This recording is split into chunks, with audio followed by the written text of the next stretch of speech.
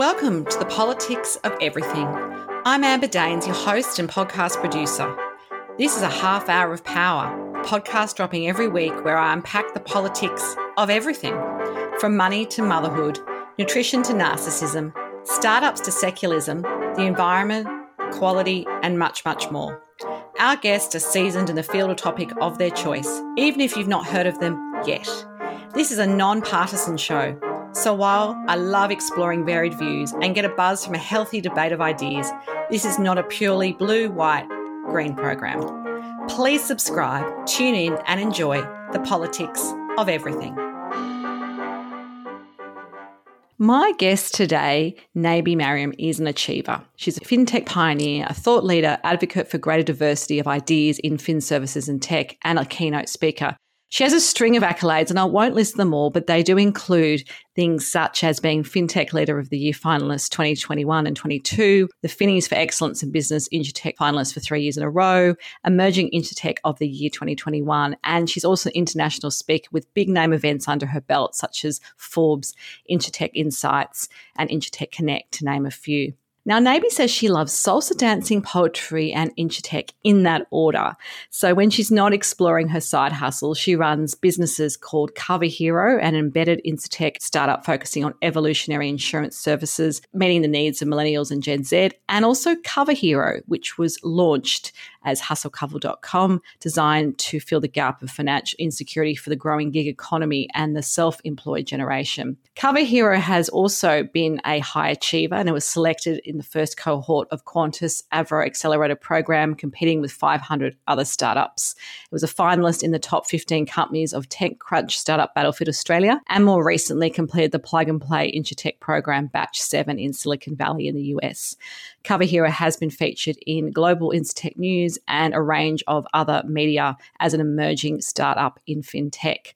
Now, she's an accomplished person beyond that, having graduated with a Master's of Philosophy in Management at the age of 22 and has 18 years of experience in a wide range of industries across senior level positions spanning fields such as academia, management consulting, documentary production, travel and destination marketing, and of course tech. Her research background is in social science, and she's deeply studied human behaviour in an academic career. However, at the moment she's pressed pause on a PhD to focus on building tech-driven solutions that solve community problems. And prior to these current businesses, Naby has run a few other startups and business ventures, working closely with founders and catalysers of innovation in the Australian startup ecosystem. She's also advised the United Nations Development Project on building startup ecosystems and design accelerator programs to drive innovation in developing nations. And Naby was an Australian delegate at the G20 Young Entrepreneurs Conference in Berlin back in 2017. So a warm welcome to the Politics of Everything.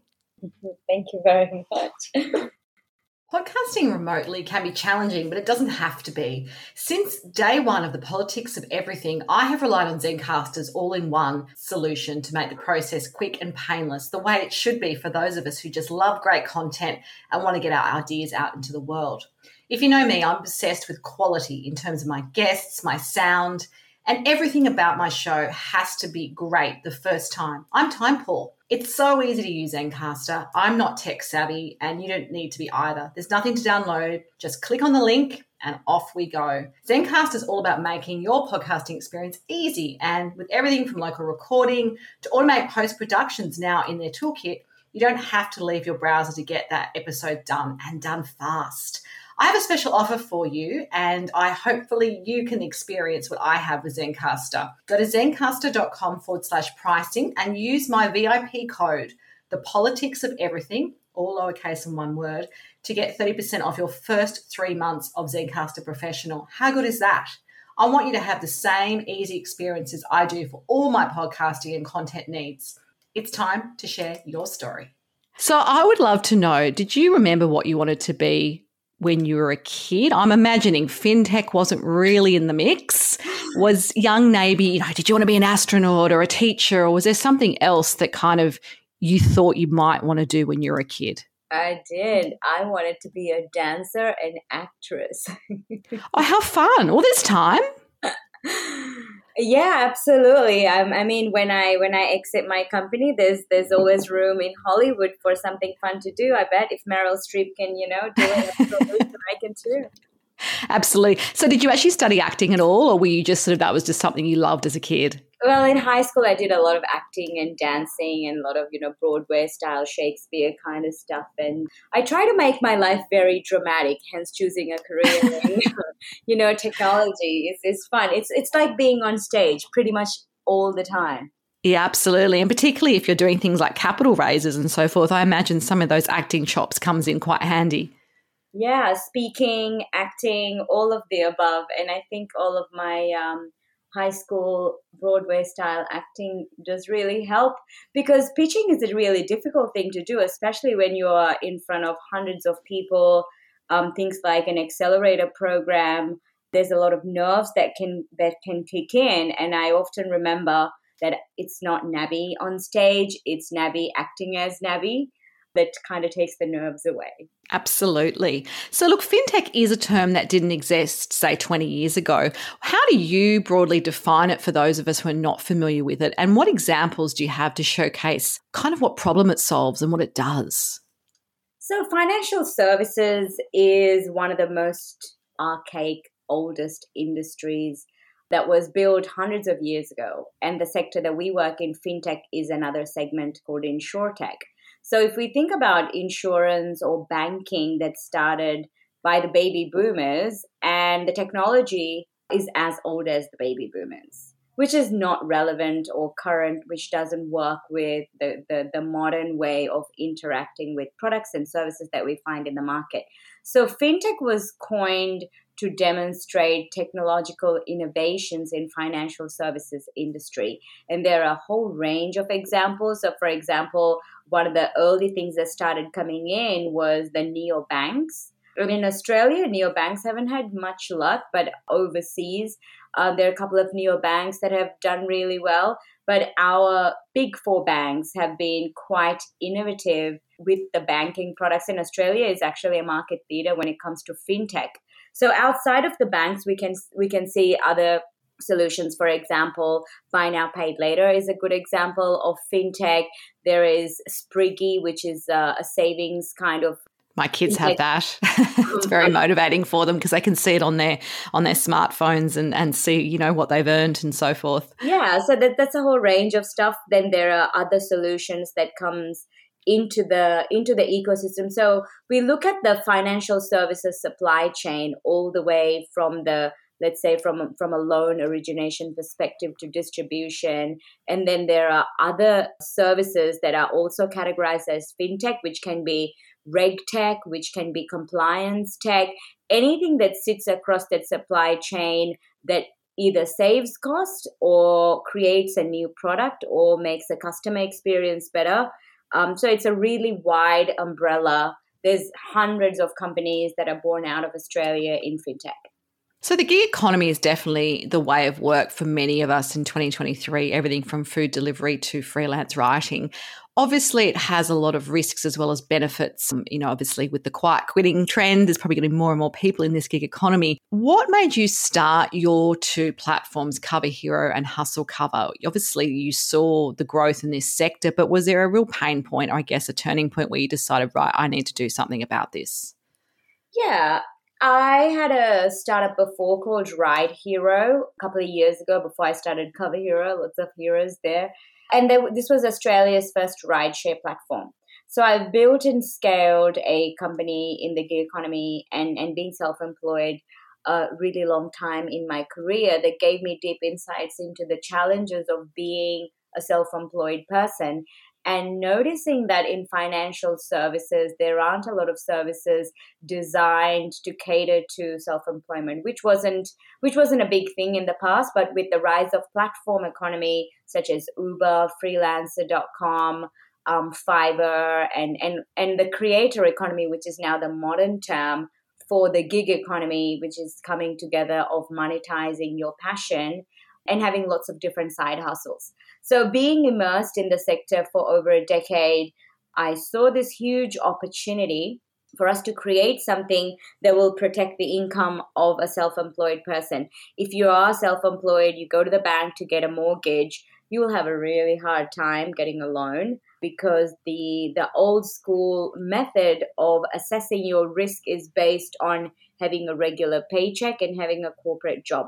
So the sector has not really caught up with what's happening in the economy, and therefore we saw this market gap. So that was one thing. The second thing is I had a very tragic life experience with regards to insurance many years ago, without going into the details, that got me angry enough to do something about it. And I started Cover Hero as a way of building a platform to solve that problem, which is a very difficult problem to solve, is connecting the supply chain of insurance through technology, and then creating this very simple API that can be embedded into any distribution platform, which is called Hustle Cover.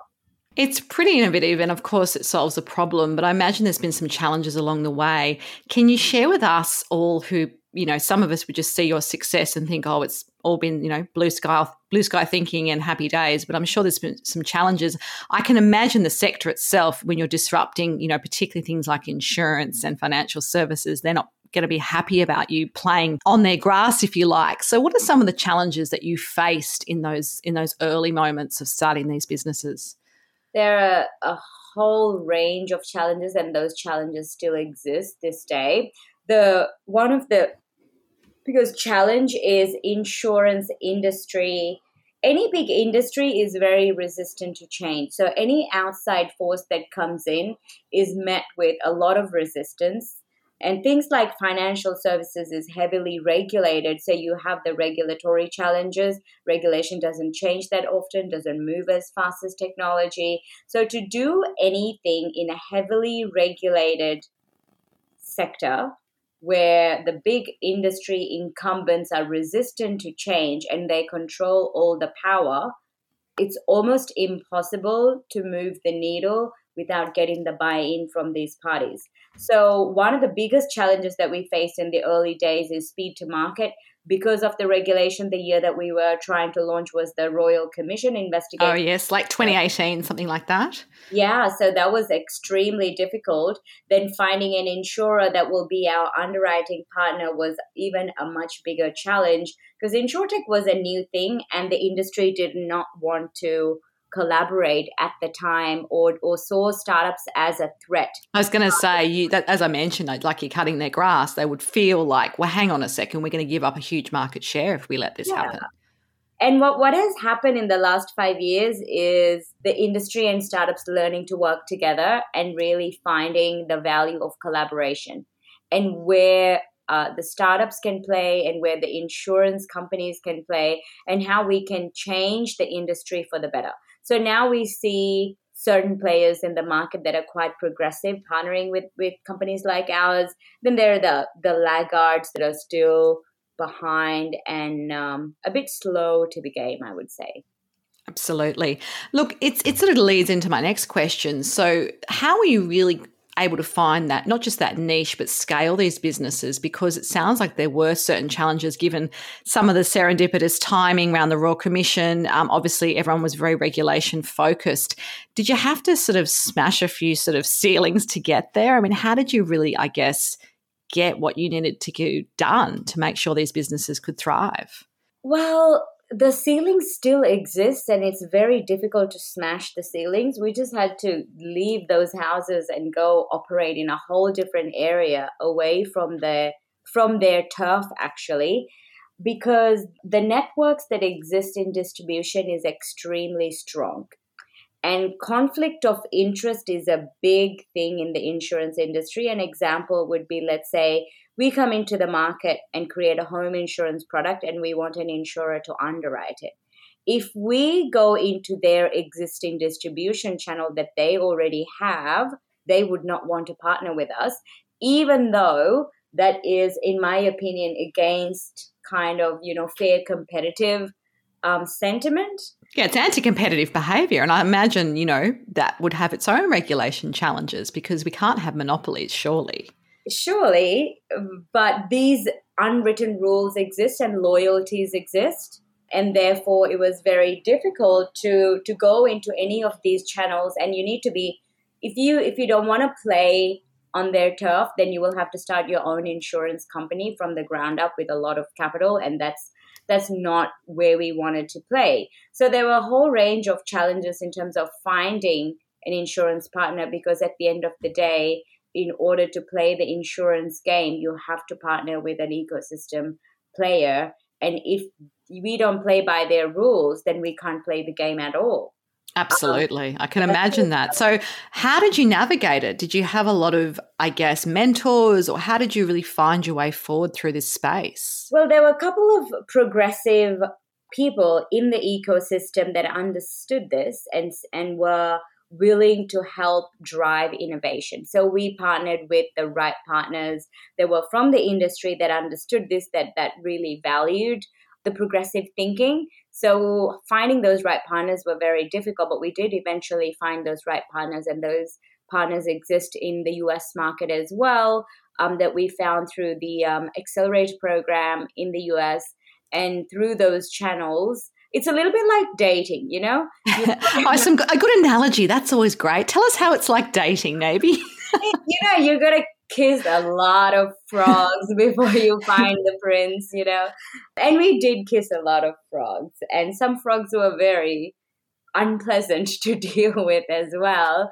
But eventually we found the prince, and then we learned some hard lessons about the cultural differences of time as a construct inside a startup versus time as a construct inside an insurance company, the speed that they move, the things that they care about. So it was a lot about finding common ground and what is valuable for both parties, because we exist in a totally different way, but can be complementary to each other. So we learned a few lessons on what we need to do differently. They learned a few lessons on how they need to operate with the startups, because we have limited capital and we move a lot faster. The incumbents have a lot of capital and they move a lot slowly. So they don't understand that, 6 months waiting for somebody to sign off on a compliance procedure could actually kill our business, because we're going to run out of money in 6 months. So we had a lot of issues like that in the very early days.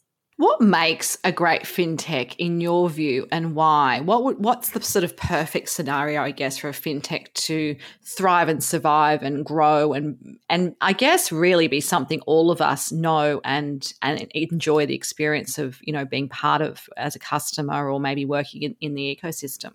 There are a number of things. I think the number one success metric is, are the customers, does this solve a customer problem? Do people like this? Do people want this? So that I would say is the number one metric. Is it solving a real problem and a pain point in the industry? Secondly, is the solution that's created scalable? Does it build a sustainable business for the long term? Does it look at the societal issues? Does it have an impact? So those are the couple of things that really matters to me from my lens that will make a sustainable business in financial services or any other sector, is about understanding the long-term impact on society in building these businesses. Just solving one technology problem or creating a technology solution is not going to be enough, which it was 20 years ago with all the tech companies coming into the market. But now I think we need to think a bit broader than one key problem. Uber is a really great example, right? Solves a big problem in the market, moves product from A to B. However, there's a lot of challenges around their best practices and the rights of the drivers and the security that comes with it and all of these things. Which is part of the gig economy, I think. Even you look at food delivery, there's been scandals where that's not worked out for them either, and they've had to pull up stumps, not just because of not being able to make it work from a market share point of view, but legal reasons and, having to pay out, compensation and things like that, which they hadn't factored maybe into their original business model. Yeah, and Deliveroo pulled out of Australia and having viable business model. And I built Ride Hero many years ago. And one of the reasons I pulled out of that business is because of the margins. And I didn't like building a business that had such low margins, and it didn't really sit well with me. And I'm sure this is going to be controversial saying this because it goes against the sentiment of self-employment. And there's a place for it, but I did not want to build a company that paid people below minimum wage as an hourly rate, and it just didn't sit with me. And I was an Uber driver myself as well. Oh, Naby, you've done everything. I didn't add that to the intro. So for me now, my mission is, yes, these are choices, and choices are powerful for humanity. However, some choices are not by choice. People make those choices out of necessity and could be deemed as exploitation. And therefore, we come in to say, okay, this is how the market exists, and these are the choices that people are making. Not everybody is choosing this, but needing an extra source of income or choosing self-employment comes with the cost of security, and therefore we can play in there to support the platforms and also to support the platform workers. Absolutely. And I think ethically that's the right thing to do, because at the end of the day, you have to not just make money, but be able to sleep well at night and, be able to say to your kids and your family, I'm doing something good in the world. As much as making money is great, I don't think it's everything. So I'm on your page when it comes to that stuff. Yeah. Some of the trends that you anticipate in fintech as we sort of dive into 2023, are there some sort of things which you can see or are experiencing at the moment, even your own businesses, which maybe the wider sector is also going to experience? 2023 is going to be an interesting year because we've had the last 2 years of the pandemic, lockdowns, a lot of uncertainty. I don't anticipate 2023 to be radical in any way. I think 2023 is about companies getting a bit of a breathing space to realign, get all their ducks in a row, and really start building for the future. So there were a couple of things that emerged in the middle of the pandemic, companies going digital. And so there was a lot of opportunity for those companies that were serving the incumbent companies in order to use those services. And then new companies emerged. Web3 was the hot topic last year, and then AI and Web3.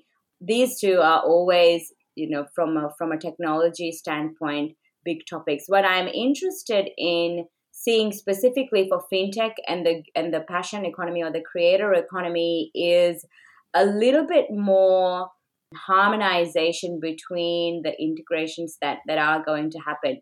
And embedded finance is, I believe, the way of the future, or platform play or the ecosystem play. So in fintech, we will see the merging of all of that, and we will also see a whole range of companies that aren't sustainable will not be there anymore. Bit of a rationalization is what I'm hearing in what you're sharing.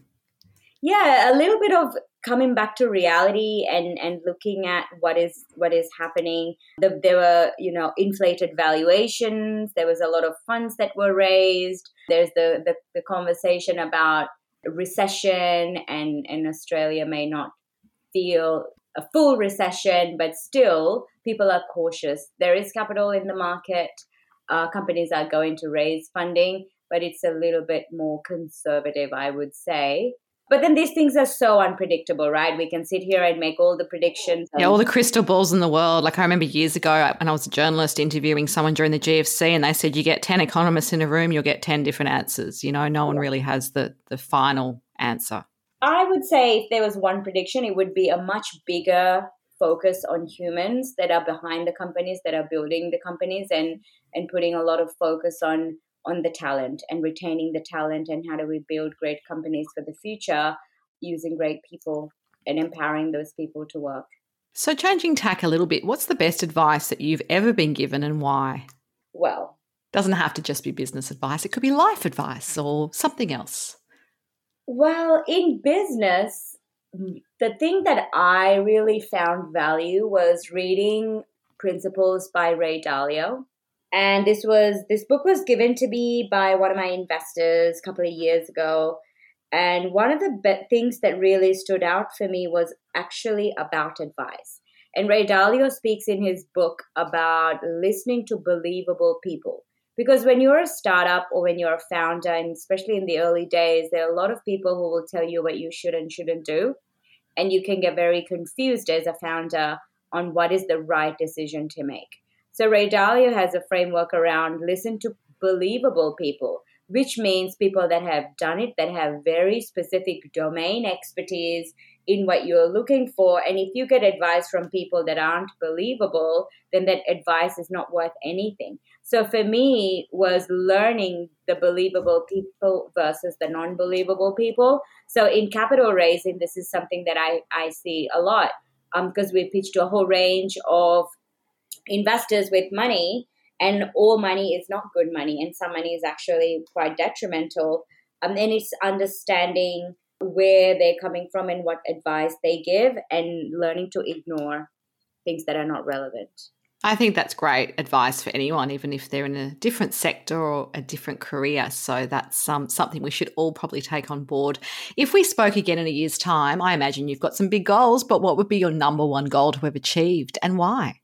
I think it would be hitting our revenue targets this year in 12 months. So we have very specific customer milestones that we want to achieve this year. And I think that's our number one focus, is expansion and scaling. Absolutely. So a final takeaway message for all of us today on the politics of fintech, what would be your takeout? This is a tough one. I would say if you're getting into fintech, there's room in the market, and there are lots of micro problems that need solving. So go in and find that one problem and be the best at that one problem. So niche sounds like it's king when it comes to the future, which is great advice. Look, if you do want to connect further with Naby, there will be some details on the show notes. Until next time, take care. Thank you so much for your time, Naby. Thanks for having me. If you're interested in investing in the future of podcasting, I have an opportunity which might interest you. Zencastr has been my platform of choice since I began recording the politics of everything in 2017. They now have an opportunity to join in their crowdfunding action. So I want you to jump on and have a look at wefunder.com/Zencastr. That is wefunder.com/Zencastr, and see if this is an opportunity which might interest you. What I love about Zencastr is you can record, produce, host, analyze, and monetize all in one platform. I think it's a great chance for you to have a look at if this something might interest you. If you want to invest, jump on.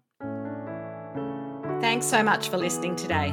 If you've enjoyed the politics of everything, I thrive on your feedback. So please add a short review and share the podcast with your network through Apple, Spotify, and all the usual suspects.